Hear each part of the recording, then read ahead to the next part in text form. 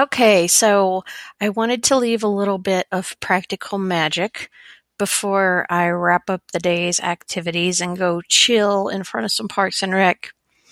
If you have dogs that get barky or get easily upset by noises outside, and if you also have something like smart speakers in your house where you can stream music from, I have a magic tip that will help a lot with your animals.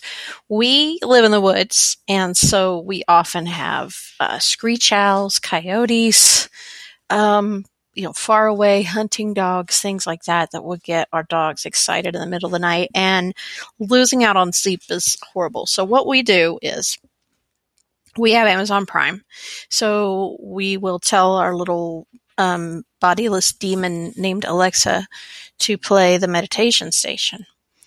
And we do it downstairs in the kitchen on that particular speaker instead of on the entire house. I don't know if you could hear her or not. She's in the background trying to do my bidding. It's okay. It's all right.